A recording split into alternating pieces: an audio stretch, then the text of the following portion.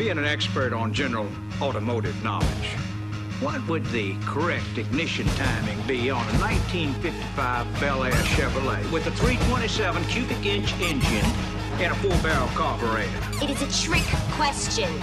Watch this. Because Chevy didn't make a 327 in 55. The 327 didn't come out till 62. And it wasn't offered in the Bel Air with a 4-barrel carb till 64.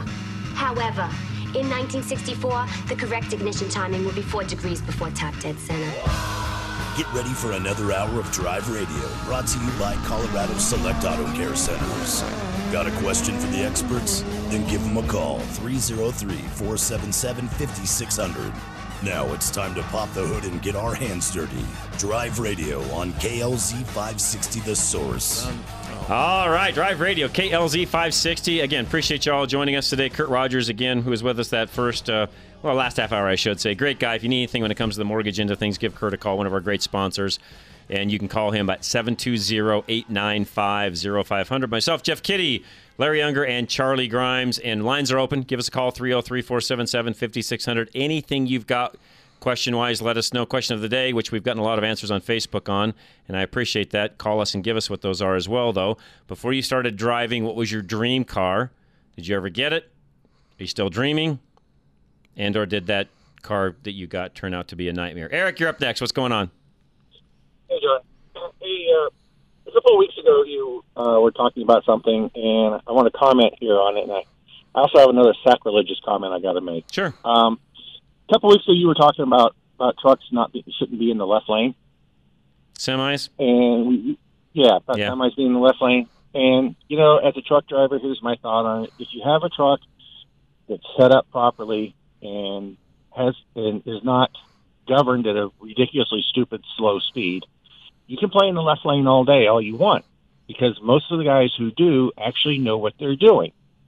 The bigger problem as to who should not be playing in the left lane are the weekend towers and Ma and Pa Kettle in their RV. Yep. They are 10 times more the problem than the semi is. Yep. Not arguing that one. And by the way, Eric, I would also add to that the less experienced truck drivers that don't meet what you just said, which there are those out there as well. Swift. Yeah. Well, hey, I didn't name that name. You did. You did, Joe. You know what? They're all over the place. You know what? If your truck is governed at less than 75 miles an hour, you need to stay out of the left lane. I agree. I agree. Well, and Eric, I'm going to add to that as well. Also, depending upon the type of load that you are carrying or not carrying, I think plays into that as well. I mean, I've got a policy in my company with all of the different trucks, and we're not semis. We're just hauling regular truck and trailer and so on. But my guys are not supposed to be in the left lane. Period. I don't want them going that fast. They don't need to be over there. Period. Well, I mean, obviously you've never played with cattle haulers, so go play in some places on 80 or 40 and whatnot, or 25 up in Wyoming, some of these areas with cattle haulers. And, I mean, loaded cattle trucks 85, 90 miles an hour because those cows got places to be. That's just the way it is. I understand. I still think I'll still say this. I think that's too fast. Well, I'm a fast driver, but that's too fast for what they're doing. It's too much weight, too much load. In that case, too much stuff shifting around. It's too fast. I don't care what anybody says. It's too fast. Yeah, and there are times where I would agree with you, and I've seen guys that it's like, he needs to slow down because he obviously doesn't have the experience, and I've seen guys doing it that, you would swear they were cruising down the road in a car because they're so smooth with the way they're doing it, and you wouldn't even know they were loaded that heavy. Understand. That's their whole experience. Yeah, so and again, and by the way, my biggest complaint too, Eric, isn't out on the open road. I can handle. Guys need to get places. I get that. I'm talking the guys in town, and a lot of it is box vans, cube vans, commercial vehicles. I'm not even it's not always truckers. It's the commercial vehicles that evidently don't understand what the left lane is for, even on I-25 or 225, that get there and park and then drive under the speed limit. Yeah, if they're driving into the speed limit, that's one thing. I mean, when I'm rolling through town, going from Aurora to Golden or whatever, or I have to get across town, I'm going to be in the left lane, but I'm going with the flow of traffic because generally the left lane is moving faster. Right. And there are times where I see it, and I see that, and it annoys the hell out of me. And I intentionally don't have a CB in the truck anymore because number one, I got tired of the BS that I was listening to. Yeah. But sometimes it's a good way to start road rage. Yeah. No, I agree. But, and by the way, why some of these and to your point, Eric, it's not just. I mean, there's just general cars that get in the left lane. It's like, people, what are you doing? If you're going to be in this lane, you have to drive, or you're going to create problems. Get out of this lane if you're not going to drive. Yeah, well, it's getting worse. I agree. Think. No, I agree. It is. It's getting worse. You're right. I'm starting. I hate tourist season, and here in and it's already starting. Yeah, no, Eric, you bring up a great point. My complaint heading, especially westbound on Friday nights, coming out of the station, going home, are the skiers that come in that then park in the left lane, and they're from out of town because I can tell it's a rental car and how it's packed and so on. And yeah, frankly, they shouldn't be there because they don't know how to drive. Well, but here's the thing. What I was saying as far as the weekend towers.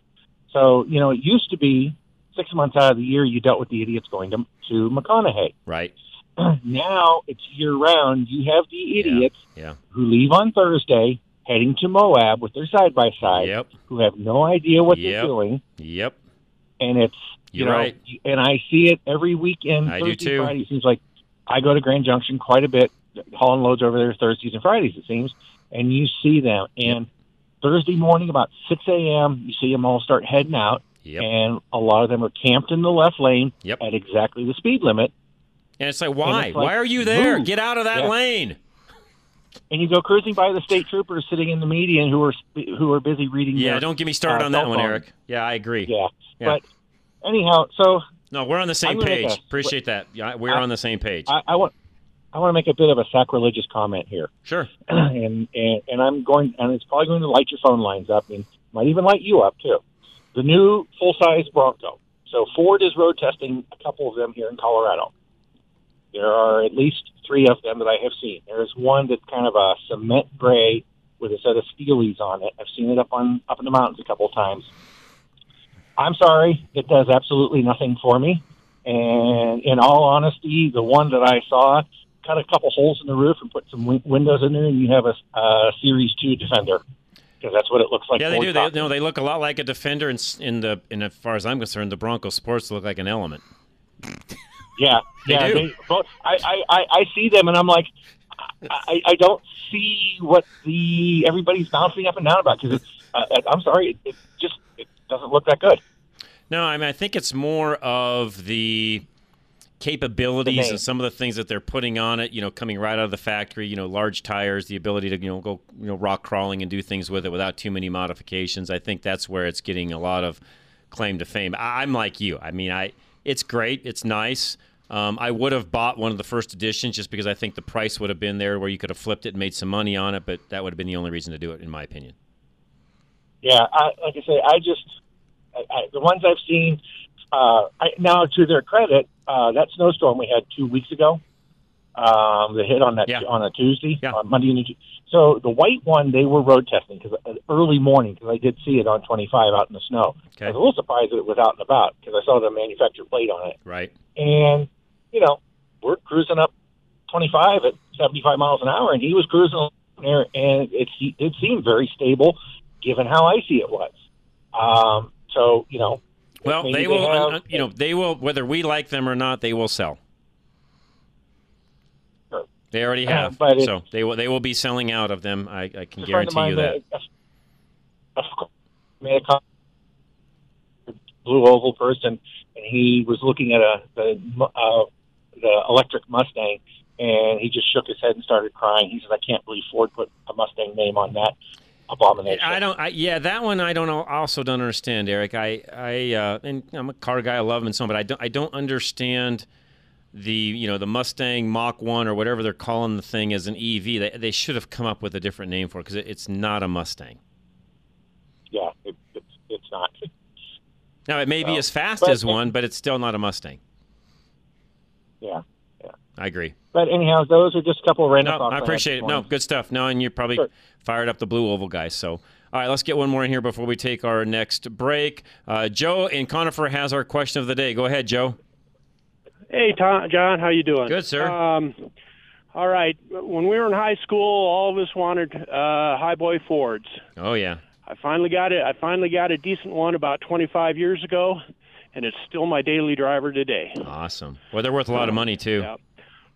Yeah. Well, this one, she's showing her age, but still worth money. I couldn't replace it for what people were offering me. So no, in fact, Joe, I will tell you that's one of those vehicles that when you go and park it in certain places, as you know, you really got to keep your eye on it or it won't be there.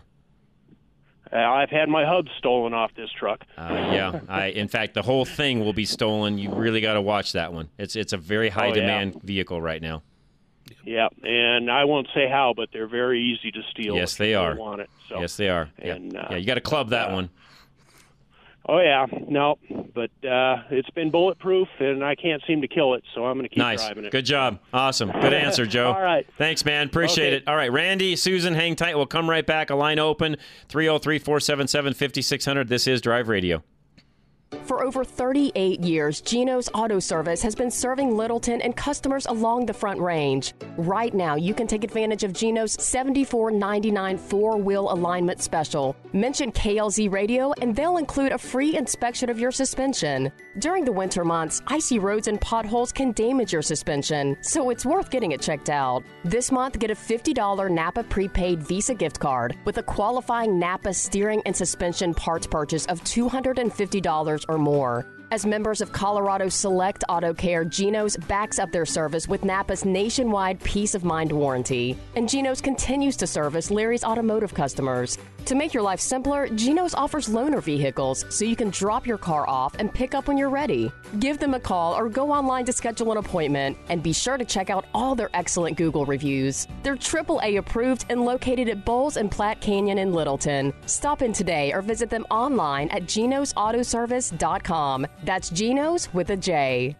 Your next oil change could change the life of your vehicle forever. If you think that's a tall order, maybe you've been getting the wrong oil change. A BG Performance oil change comes with a lifetime of engine and fuel system coverage. And something else, peace of mind. Where do you find it? Find a shop in your neighborhood at bgfindashop.com. That's bgfindashop.com. Because an oil change that offers a lifetime of peace of mind is a change worth making. BG. Avoid the pitfalls with Kevin Flesh. Picture this. You're in court before a judge and jury trying to get the at-fault party's insurance company to cover your hospital bills, and the defense attorney pulls out your medical records.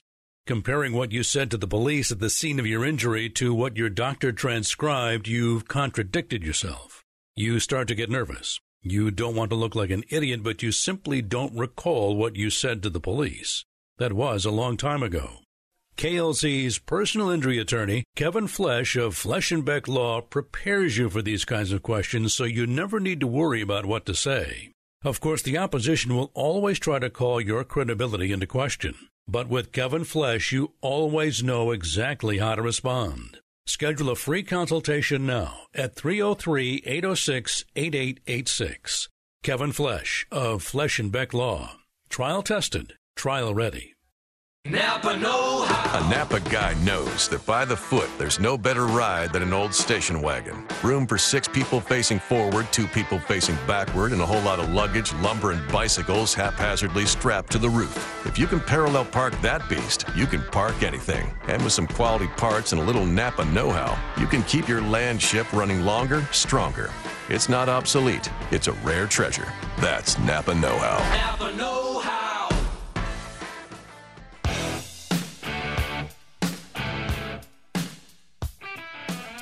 All right, Drive Radio, KLZ 560. Thanks for joining us, guys. I appreciate it very much. And let's go right to the phones. Randy, you're holding the longest. Thanks for calling. What's going on, sir? Hey, hello, guys. I wanted to ask you about car batteries, if they're a simple deal or if they're a complex deal. What I mean by that is you got your cranking amps, your co-cranking amps. Mm-hmm. If you live in Hawaii or Florida or San Diego, you probably don't care about the co-crank amps. Actually, the heat can be believe it or not, Randy, the heat can be as hard on it as the cold can. Actually, truthfully, heat is harder on a battery than cold is. You probably lose more batteries in the summer than you do in the winter. Yeah. Now, that I didn't think about. I mean, if you got a bad component, say, but I figured the cold crank, you want the power because you got to stir up that fluid. You got to get the oil moving.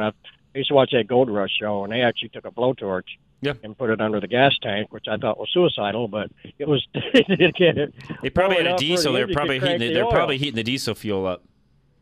Oh, okay. Good. Well, that's even more suicidal. But I guess when probably what they were doing because it gels up. You wouldn't have to do that with gas. Bigger. That's why I say it's a diesel, because you don't have to do that with gas. But I guess what I'm getting at, is it a complex thing or a simple thing? Meaning this: if you got cold cranks and you live in a seasonal state, and you got cranking amps. Well, naturally, I'm going for the highest cold crank amps. Which, by the way, just real quick, Randy, doesn't necessarily mean you're getting a better battery. A lot of that is in quote-unquote marketing, and this is kind of internal information, but you will find that typically speaking, in a lot of cases, for example, your commercial-grade batteries that are more robust and have a better internal componentry to them than what you'll find in a lot of the regular, retail car batteries, for example, you'll find that a lot of those commercial batteries will not have the high cold cranking amps that you'll get on the retail end, and it's all marketing. Yeah. I'll just give you that right now. It's all marketing. I mean, if you think about it this way, if your car only needs 250 cold cranking amps to start, why do you need 1,000? You don't. Well, yeah. You don't. Yeah, the key there is buy the most robust battery you can for your application. That's how I look at it. Huh. So I always look for that high cold crank. No, that's not necessarily a 7-year. Not necessarily the best battery you can buy. Huh. Well, because my question was, why do they even put if the battery's not complex? What I went by that was, you get your cranking amps, and then let's say it hits 32, your battery goes into this. Okay, well, it's 32. We're going to give you all these extra amps here for cold crank. Then why even put the CA on there? Just put what it is. Marketing, Randy. Marketing. Because they know that if somebody's looking at a battery and they feel like they can get extra money out of a battery that's got 1,000 cold cranking amps versus 750 cold cranking amps, even though the battery at 750 might actually be a better battery, if they can sell more marketing-wise at that 1,000 mark, what do you think they're going to do? Right. Well, DieHard just brought their Platinum back. It has that'll fit in my Jeep. It won't go in the car, but it's 740. And then I think that one I got before I found out they came back was called a Duralast. It had 740 cold crank. But for instance, I got a 7-year battery in this one from Napa. It's got like 690 amps. That's for this little Caliber that I'm driving. And more than enough. That's cold cranking. More than enough. So it's plenty more, and I want that. I just wondered if the cold cranking amps were always there at all time. I guess that'd be a simple way to ask it. Or does it go into a mode where, you don't need it, so we're not going to use it? Or if it's always there. So it's always there. For instance, because for instance, I had a '68 Chrysler 300, and I was told that car used to take like 6, 7, 8 seconds to start. And the mechanic I used at the time said it was a revolution. It's the way that car started. It had that it wasn't going to turn with 2 seconds. I don't care if you put a new battery, new starter, everything. He said it was a revolution to the way the car turned over, and that's why it's taking me the 6, 7 seconds. But that's where I'm thinking, well, okay, I got 600 amps and I got 740. Will it start digging into that 740 since I need it? Because the revolutions are slower and it takes longer, which means the battery has to pump out longer? Does that make any sense to you, or? No, a battery's a battery, whatever it's rated at. They rate cold cranking amps at 0. They rate cranking amps at 32 degrees Fahrenheit. Whatever stated on the battery is what it is. But again, what I'm saying is high cold cranking amps or even high cranking amps doesn't necessarily mean the longevity of the battery and or the way it's made is any better. It's better as far as the amperage you've got to crank up the vehicle, but it doesn't necessarily mean that the longevity of the battery is is any better. The other thing I like to look at in a battery is what's the reserve capacity of the battery, because the reserve capacity really tells you how well is the battery built. Yep. Well, it might come in handy because about 2 weeks ago, somehow I grabbed my winter jacket out of the back and hit one of those back. I got 2 dome lights in front and 2 in the back and then 1 in the way back. But somehow my jacket must have hit one of them. Luckily, my battery's only 9 months old, but luckily I came out about 8 or 10 hours later and had a smoke and noticed my car was lit up. I thought it was a neighbor's house illuminating it, but you know me, I had to go walk and look. Sure enough, my light was on. So immediately turned it off. Started the car up and took it out for a half-hour drive to reboot the battery. But is that where that reserve came in handy? Yes. Yeah, and in fact, I'm even just for grins, Google does a high CCA battery last longer, and Here is one sentence out of it. Choosing a high CCA battery can mean that you have to replace it less often. Can. Now, CCA decreases over time due to charge loss and other factors. So, again, I go back to my original statement. Just because a battery has a higher CCA does not necessarily mean it's a better battery. Right. But now, look, I don't disagree with you at all. I totally do agree with you. But look at it this way, and I spent probably another $120. I spent $200 for my battery that, God dang, people, radios, Motor City, put my window up. Anyway, the guy I'm using for a mechanic is selling interstates. I said, what's your cold crank for my car? And I think it was I don't know if it was a car Jeep, but it was $550. Okay. And so the one I got, which was Duralast, I'm not a fan of it, but I didn't know Die Hard came back out, and I didn't take my butt to Napa. I didn't even know where it was because I'm not driving around here because you're going to get shot. But anyway, the point was that one had 550 cold crank, and the one I got had 740, I think, cold crank. So naturally, I'm thinking, well, you get what you pay for. So I definitely got the $300 battery over the $80 battery, and I just felt better that I had, from 550 to 740 is a big difference. But it doesn't necessarily mean. Correct. Is what you're saying. That's right. Exactly. That's exactly right. All right. Well, then I'll keep that in mind. All right. Thank you guys very much. Always good, Randy. Appreciate it very much. Great question, by the way. Susan in Reno, Nevada. What's going on, Susan? Hey, well, I was just told I should call in, and you had a question about what was your favorite car. Yes, the question of the day. Favorite car before you got your driver's license? Yes, well, I'm a child of the 70s. I was a teenager then, so I wanted a Mustang, the older Mustang. Okay. But I had a baby, and I got a Gremlin. The baby or the car? That's a big yeah. Was it the car or the baby, Susan? It was the baby, but I like to remember it as the Gremlin was the family version of the Mustang. Yeah, AMC did a pretty good job of marketing that car and actually did fairly well with the sales of that car as well. And there were back in the day, some pretty fast Gremlins that were actually probably faster than the Mustangs of the day. Yep. That's true. And what makes it distinctive for me is, I don't know cars. But you see a 60s Mustang, and everybody goes, oh, that's a Mustang. And you see a Gremlin, everybody goes, oh, that's a Gremlin. I don't know if it's a good, Well, the Gremlins, believe it or not, and no, I would have never guessed this, but they're actually becoming, because of their rarity and the fact that a lot of them didn't survive over the years, they got crushed and so on because people just didn't see the value of them. Because of that and the fact there's not that many around, their prices are up. Probably, I would have to look and compare this. They're probably, if you just look at a regular old standard Mustang, I'll bet a Gremlin's worth more money than a regular standard Mustang. And I'd have to double check all that, but especially some of the V8 Gremlins definitely would be. Okay, well, I'm depressed now. I don't have it anymore.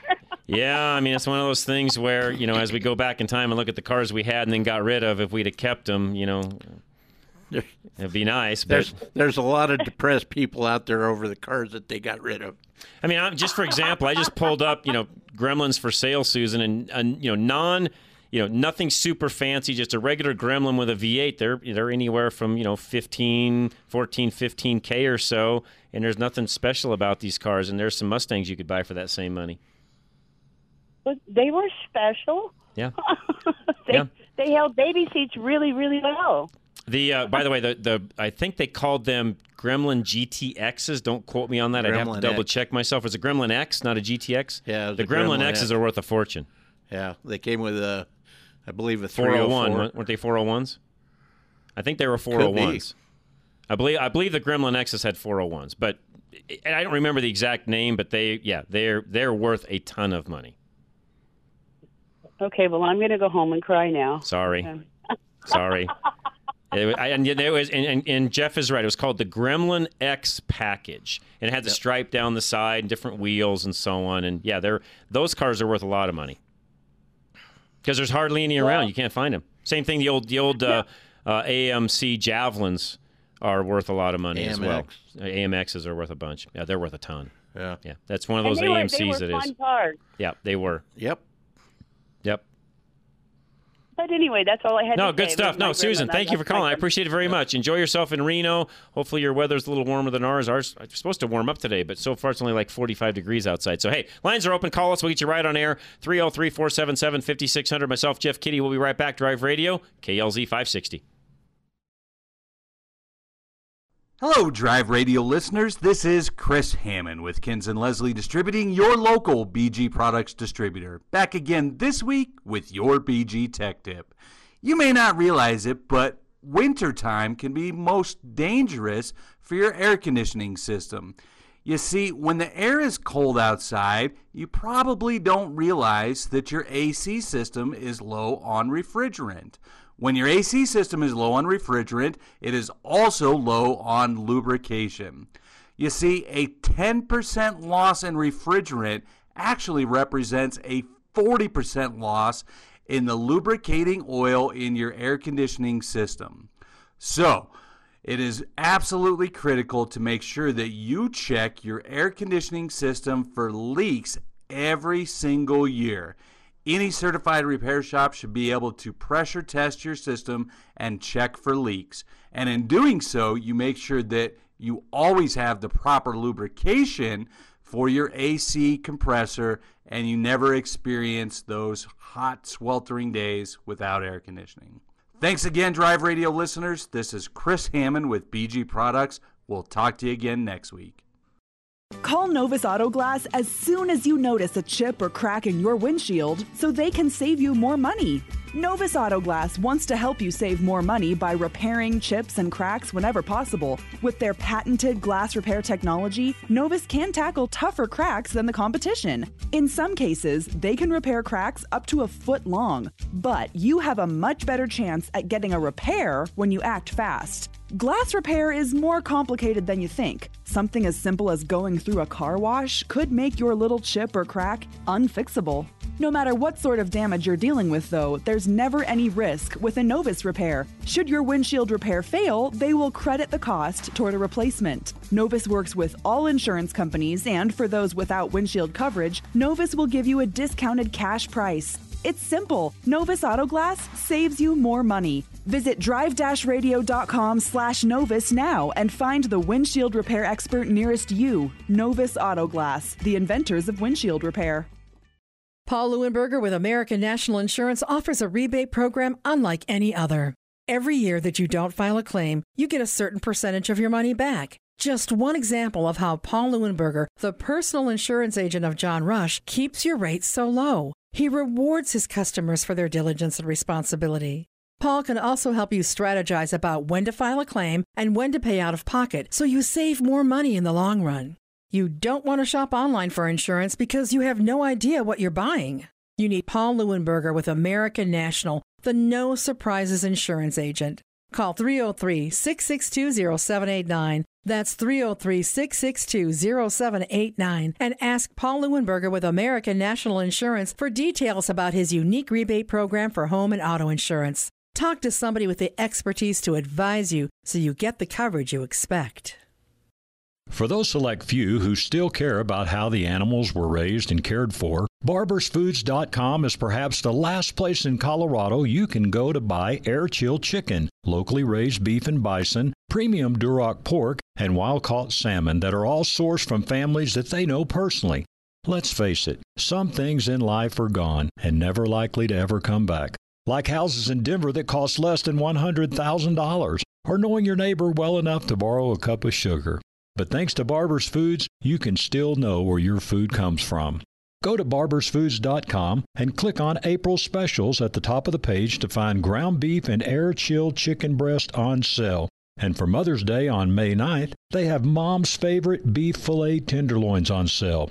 Some things are long gone, but you can still buy your meats from a local Colorado-owned family business. barbersfoods.com, connecting you to your food since 1949.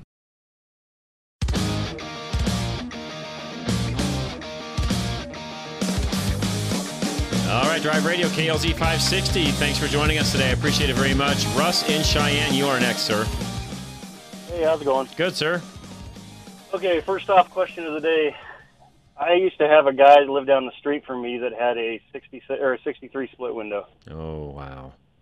And that was, the thing is, it was poo brown. Yeah. And it was still gorgeous. Yeah, I was going to say, who cares now? It doesn't matter the color. That makes no difference now. And they are worth a fortune. Yeah, As you I'll know. never be able to afford one. Yeah. Well, I couldn't afford them back then. I still can't afford one. There's just the lines on that car just I know. can't be duplicated. Really good looking. I had a couple of things with that guy that's having trouble with his drive lines. Yes. One of the other things he should do is, as you know, the money you put in directly relates to the quality of the parts you get. Yep. And you can buy the best drive shaft in the world and buy cheap U-joints and have issues all day long. Mm-hmm. True. And the other thing is if his drive shaft angles are off, he was saying that it's just getting worse.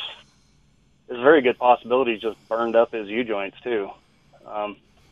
When you overspeed them, you can get those flat spots on the roller bearings. They'll still feel tight, but they're not good inside. Right.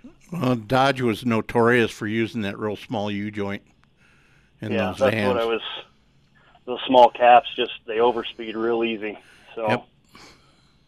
Yeah, great point. So he might just look at that. If you use a really good, high-quality U-joint, that'll help a lot. The little Chinese ones, they just aren't the same.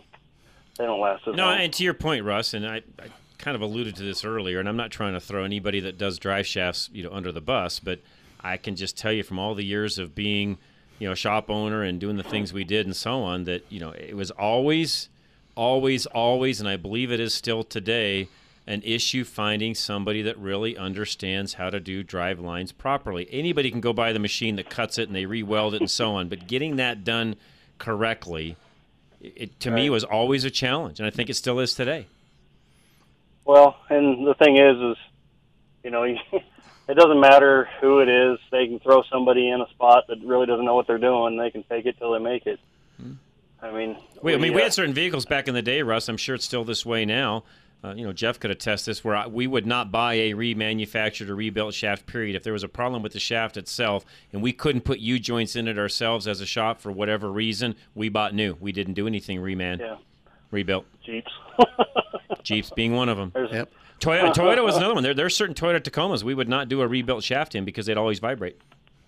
Yeah.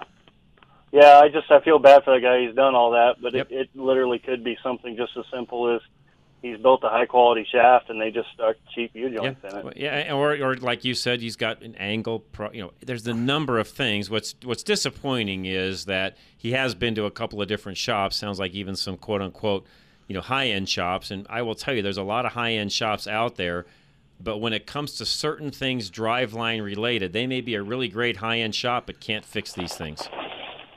Well, and I don't know if that one's a two-piece drive shaft, but that's just getting into that much more crap too. Well, he indicated that it was because he said something about a carrier bearing. Right. Which even makes it worse. Yeah. So, and in that case, if it's got a carrier bearing, you want the transmission to come straight into the carrier bearing, and the carrier bearing drops down into the rear diff, and it changes everything. So that's a whole nother ball game. Yep. And sometimes with those two, you can also switch over to a CV joint. Yep. At the back of that carrier. That's right. And carrier bearing. Yeah, well, you eliminate the carrier bearing altogether, put a CV joint coming out of the back of the transmission, and since he's got a gear vendors, you could probably do that, and he may end up having to do that to make it work. Yeah, I don't know. It can just be the littlest things that can really screw stuff up. So. Yep. And I've seen where the front motor mounts have collapsed and created driveline issues. So.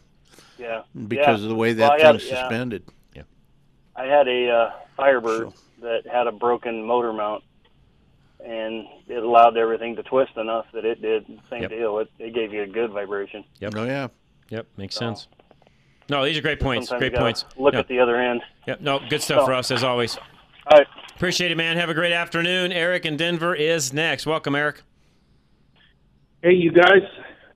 Good show. I want to throw in my 2 cents on the question of the day. Let's hear it. Okay. When I was in junior high, before I got my license, my uncle had one of these cars, and the man next door had one, and they were both red, and it was a Roadrunner. Yeah. That was the coolest car in the world, man. I'd go gaga over that car. Yep. And, on the hood, on the right and left side, there was this little ridge that came up. I don't know what you call that, but it said 383. Mm-hmm. Most of them had 383s in them. Mm-hmm. Yep. But that would be my favorite car of all time ever. I don't think many of us would argue with you on that one, Eric. That was very fine car. One of the better looking cars probably ever. I think so. And for the bang for the buck, it was one of the cheapest ones. It really was. Yeah. Yeah, it was a cool car. The interiors kind of fell apart pretty fast. Yeah, they did. But other than that, and then another crazy thing, you know how you said it was really a good-looking car? Back in those days, everybody wanted to put a hood ornament on their car. I know. But on a Roadrunner, they would never put a hood ornament because it messes it up. Yeah. You know. Yeah. And then also, there's kind of a body flaw. I don't know if I call it a flaw, but you know, on the back wheel well, if you look at a stock one on a picture, the back wheel well comes down real low. Yeah, it does. So you can only put skinny tires on it. That's right. Yep. That's right. But everybody wanted to put, back in those days, everyone wanted to put mags and fat tires. Mm-hmm. So my uncle did this, and the man next door did this too. They actually had to cut part of the wheel well off. Yeah. And fill it in with Bondo and paint it, and it never really looked, good. No. Great point. Great But point. yeah, The Superbirds were the ones, too, with the big wing in the back that were also had different front end and the wing in the back. They were, again, today, very, very rare car worth a ton of money. Oh, you mean the Super Bees? Yeah. Yeah. Oh, yeah, I would think so. But anyway, there was kind of a rivalry, too, between the guys who had a Camaro with a 327, Of course, yes. Yeah. And the guys who had the Roadrunners with a 383, the guys in the Camaros were always going, well, my car's faster than that, Mm-hmm. But I would assume that the Roadrunner is faster. I don't know. What do you think? That's a tough one. That one probably comes down to driver as much as anything, Eric. Driver and what the engine has and stuff like that. Right. Yeah, I personally think. Well, yeah, and by the way, what year were you looking at? Because there was a variation of years of that car. What year was in the driveway? Oh, geez, I don't remember. I was in junior high. Let's see, I was born in 58, so probably late 60s, early probably 70s? 69. 69, 70? I think 68, 69 was the best years. And again, to answer that question really does even comes down to the year, because back then there were so many changes, even horsepower-wise, from one year to the next, that you almost have to know the exact year to know that answer. Yeah, but I have a tendency to think that the Camaro was faster, though, because it's a lighter car. It is lighter. Even though it only had a 327, and it was more aerodynamic, too, so, Yes. Well, and even that with the 69 Z28 with the 302. That was a fast car. A very fast car. Yes. So even though I like the Roadrunners more, I still have a tendency to think the Camaros are faster. Well, it just depends on who's driving. Yeah, I think What day of the week it is, and so on. Exactly how it's set up. Yeah. Okay, you Good guys. stuff. Well, I just wanted to throw my 2 cents in on that one. Appreciate it, Thank Eric. you. Good stuff. Buck and Cheyenne is next. Buck, welcome. Good morning. How we doing, sir? Nice day. Thank you. Good. I got a couple items. I guess the first one would be, and this will kind of show my age, my ultimate car back when would have been a 55 or 56 Ford Crown Victoria. Okay.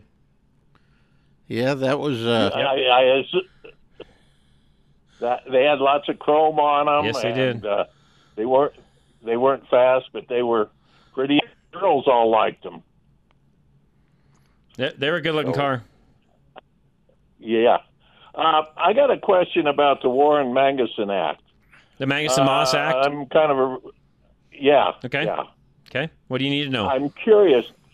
Does that affect agricultural manufacturers or strictly car things? Every I manufacturer. have a lot of friends. Every manufacturer. Well, I have a lot of friends in ag that are having a terrible time getting their stuff repaired because the implement manufacturers don't want to give out some of the. You must be talking about John Deere, Buck. All of them. Well, John Deere's the worst. Yeah. John Deere's the way, and I know this. It's just, there's been many an article. So everybody listening, I'm not attacking them. There's been many an article written about John Deere and how they handle things, and they are probably, Buck, gosh, they're probably not doing anything illegal, although I will tell you that I think they're doing things immoral when it comes to their customer base. Let me say it that way. Well, it's getting to the point now that a lot of, I'm kind of out of it, but a lot of my friends that are still in it are going back to the older model tractors. That's right. That don't have so much stuff in them. The older model tractors are worth a fortune now. You can't get anybody to fix the new ones unless you go to factory reps. Well, and you have to wait 2, 3, 4 days, 5, maybe a week to get somebody out to look at it. They're running into the same thing that the independents are running into on the new cars. You know, everything's VIN sensitive, and when it comes to ag, man, you've got. I was just watching some YouTube stuff on that, and there's some sensors that have to be activated or VIN verified on the tractor. Yep. And in order to do that, the only ones that can do that is the dealer. And if you got to pay to have a combine or something like that taken into the dealer just to get a VIN verified or implanted into a computer, that's wrong. I'm sorry. They should have a service that they come out and do it for you. Yeah, period. It's a mess. Basically, you get into some of these smaller communities where they've had they have 1 or 2 good mechanics that work on everything. Yeah. You used to be able to fix your tractor or combine. Nobody can do it now. Yep. Yeah, and by the way, that was all Design's part by John Deere, and there are, to my knowledge, Buck, some foreign folks out there that are giving access to some of what you're talking about through back channels, dark web, places like that, where these farmers can actually get access to what they need to fix their tractors. But yeah, John Deere is doing everything they possibly can to shut all that down. And by the way, I'll say it straight up. It's criminal. The way John Deere is handling things and handling their customer base, in my opinion, is criminal. You can't prosecute them for it, but it's a bunch of crap. Well, they're not. The Green is probably the worst, but Case IH. Yep. They're all. Case Cat. I can run down the list. They're all kind of in that same way. And here's why, Buck. And this is for everybody listening. Here's why.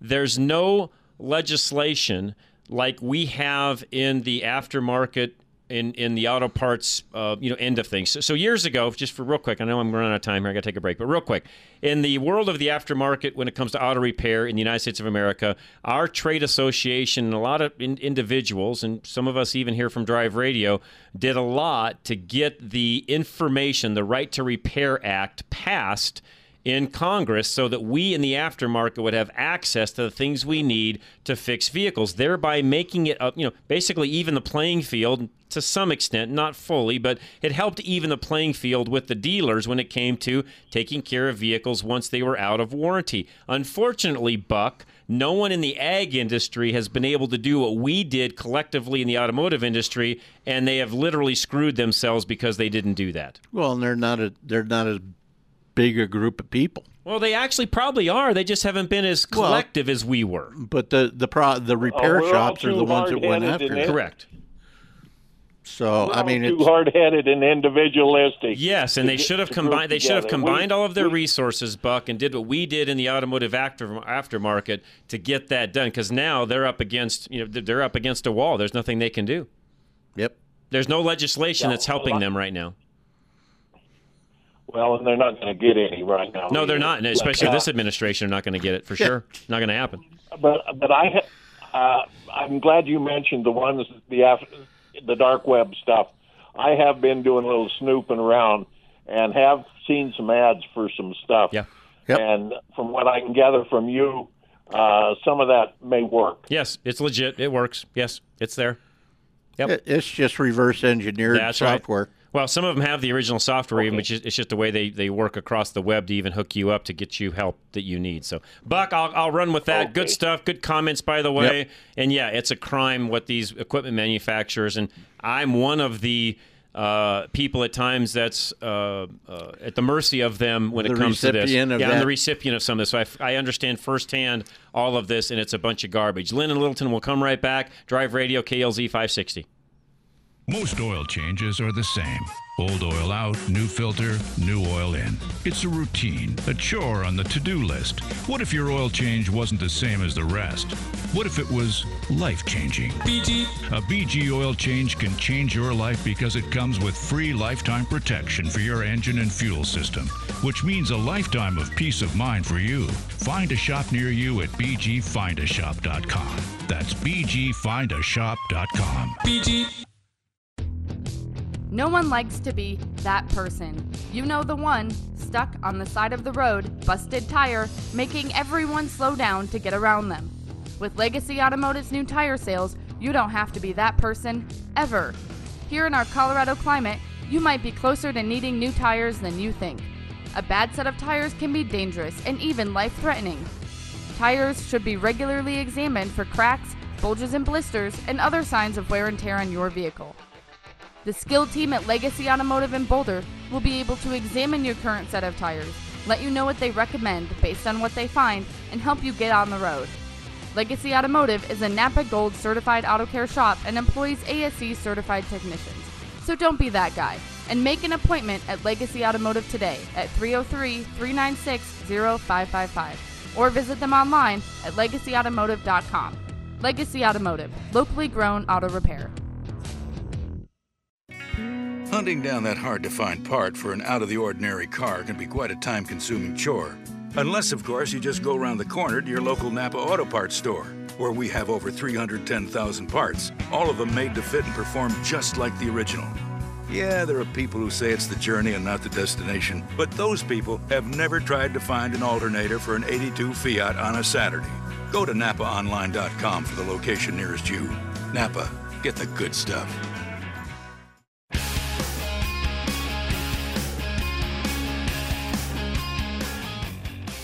All right, Drive Radio, KLZ 560. Thanks for joining us today. I appreciate it very much. Lynn and Littleton, you are next. Have you noticed that I'm starting to see a lot of the old Mack, Kenworth, and Peterbilt cabovers that are coming back on the road, and I'm assuming it's because of the cost of what a new semi costs. You have no DEF, you have no emissions, no CATs. Yep. There's actually a name for that. They actually put... I can't remember exactly the name for that, but they've got a name whereby you actually take an old chassis, retrofit it with all of the new gear underneath, where it may look like an old truck, but it's actually a new truck. You used to call them glider kits. That's what it is. Thank you for that. Yes, it's a glider kit. Okay. So it's actually, that is something that's happening on a regular basis, to your point. Yeah, it's called a glider kit. They recycle some of the old components of an old truck to be able to get past some of the emissions and other stuff that's happening on the new vehicles. And it's a real cost-effective way for a lot of the smaller fleets to operate. Well, and I don't think they're using them a lot for over the road, but mostly for local. I mean, I've been seeing a lot of them here in the Denver area. Yeah, the glider kits are very popular because of what we're talking about. Yeah, so... There's they don't have to run EGR, they don't have to run the DEF. They'll get better economy that way. There's a lower cost of overall ownership. I mean, there's a lot of things you get by doing the glider kit you don't get from buying a new truck. And it's a fraction of the cost of buying a new truck. And when they're registering them, is it licensed based on the original age of the chassis? Or? Yes. Wow. Okay. That's why they're doing it.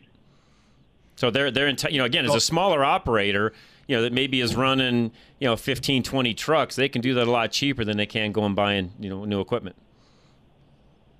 Okay. Well, that's just my comment. There you go. And that's why they're doing it. No, great comment. That's why they're doing it. So appreciate that. No, that's exactly some of the stuff we're talking about, even when it comes to, John Deere and Cat and some of those guys on the ag side.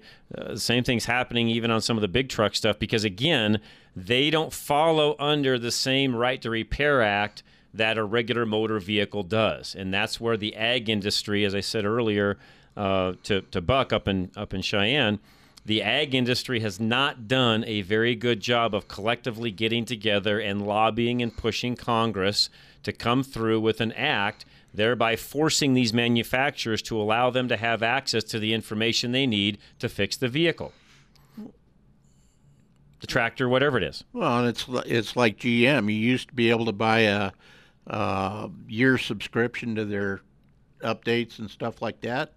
Now it's $75. I believe it's $75 a vehicle, and that subscription only lasts for 18 months. And that was, again, and it's VIN sensitive. Yeah, the original wording, I believe, of the Motor Vehicle Repair Act said something along the lines of fair or something to that effect as far as the information goes. But there was nothing in there set with pricing or anything along those lines. So I think something along the lines of, had to be fair pricing or something. I had to go back and read the law again, but it's something along those lines. But it's so who determines fair is the question. Yeah. That's my point. Well, and I don't have that answer. Who pays? We do. The consumer. The consumer does. We've got a few Facebook answers, by the way, on our question of the day that Ann put up. One says, a Mustang, one of the older ones from the late 60s. No, I never got one. I had a baby. Oh, this was actually Susan called in and said this, and she was the one that called in and talked about the Gremlin. So, Susan, thank you for putting that on Facebook as well. I appreciate that very much. So, we've had several other comments on Facebook. Thank you for doing that, and you can keep doing that there. You can text us the answers. Question of the day, which is, when you were young, before you got your driver's license, what's one of those vehicles that you always wanted?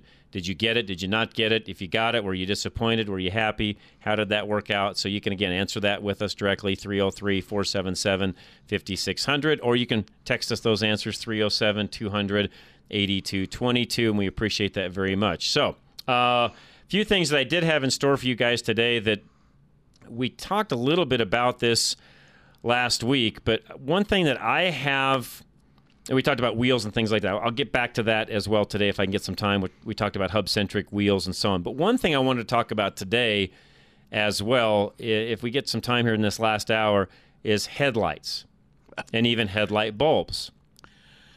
And I have done some, how should I say this, some reviewing on my end, on my old Dodge truck, my 04 Dodge truck, on different bulbs and so on. And by the way, for everybody else listening, if you're confused by what to buy when you go to do an upgrade of an LED or something along those lines and you're confused, yeah, I get it. There's a gazillion choices. Some are good, some are bad. Some vehicles, you have to be very careful in the actual bulbs that you put in them. For example, my 04 Dodge, I did go ahead and order and I bought some of the LED upgrade lamps. I put them in, and they suck. Why do they suck? Well, because half the time I get the lamp out warning that shows up on the dash when, in fact, the lights are on, which means they're not giving the right resistance to tell the system that they're there. They also have the crappiest high beam pattern I've ever seen. I realize it's not just the beam pattern of the bulb, that this goes with the reflector as well. But I am actually going to take those out this weekend and go back to just a regular, the ultimate brightest 9007 bulb I could actually find I bought from Sylvania, and I'm just going to go back to regular Sylvania bulbs because the LEDs so far that I've tried are awful. They're junk. So if some of you out there have used some good LEDs and they actually work, let us know. We'll pass that around. You can call in and tell us, but I will tell you right now, from my own experience, some of these LEDs are not worth buying. No. They're junk. I can't disagree with that. Now, what I haven't tried, and again, this would be for some of you listening could call in and let us know, what I have not tried is there are complete assembly replacements for headlamps that will then come with either a high discharge lamp or LEDs built in.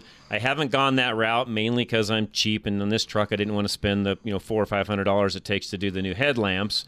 So I haven't gone that route, but I'd like to know from some of you listening, are some of those higher end, high intensity discharge, lamp kits where you're buying the whole assembly and or the LED lamp assemblies, are they any better than just the bulbs you insert? Because so far the bulbs you insert, from what I've seen on my application, are junk and don't work. So if you've got some experience with any of that, you want to chime in and call in, let me know, 303-477-5600. I'm giving you my opinion of what I've gone through so far. And right now, I will tell you right now, again, I'm going back to the regular bulbs because I know they work. Yep. So we'll come back. Got another full hour coming your way. Any other questions, let us know. 303-477-5600. Drive Radio, myself, Jeff Kitty, Charlie Grimes, your engineer, and Larry Younger answering phones. We'll be right back. This is Drive Radio, KLZ 560. Still haven't had enough? Go to drive-radio.com. Email your questions and comments. Download previous programs and find lots of useful information, including your nearest Colorado Select Auto Care Center. That's drive-radio.com. Thanks for listening to Drive Radio, sponsored by the member shops of Colorado Select Auto Care Centers on KLZ 560.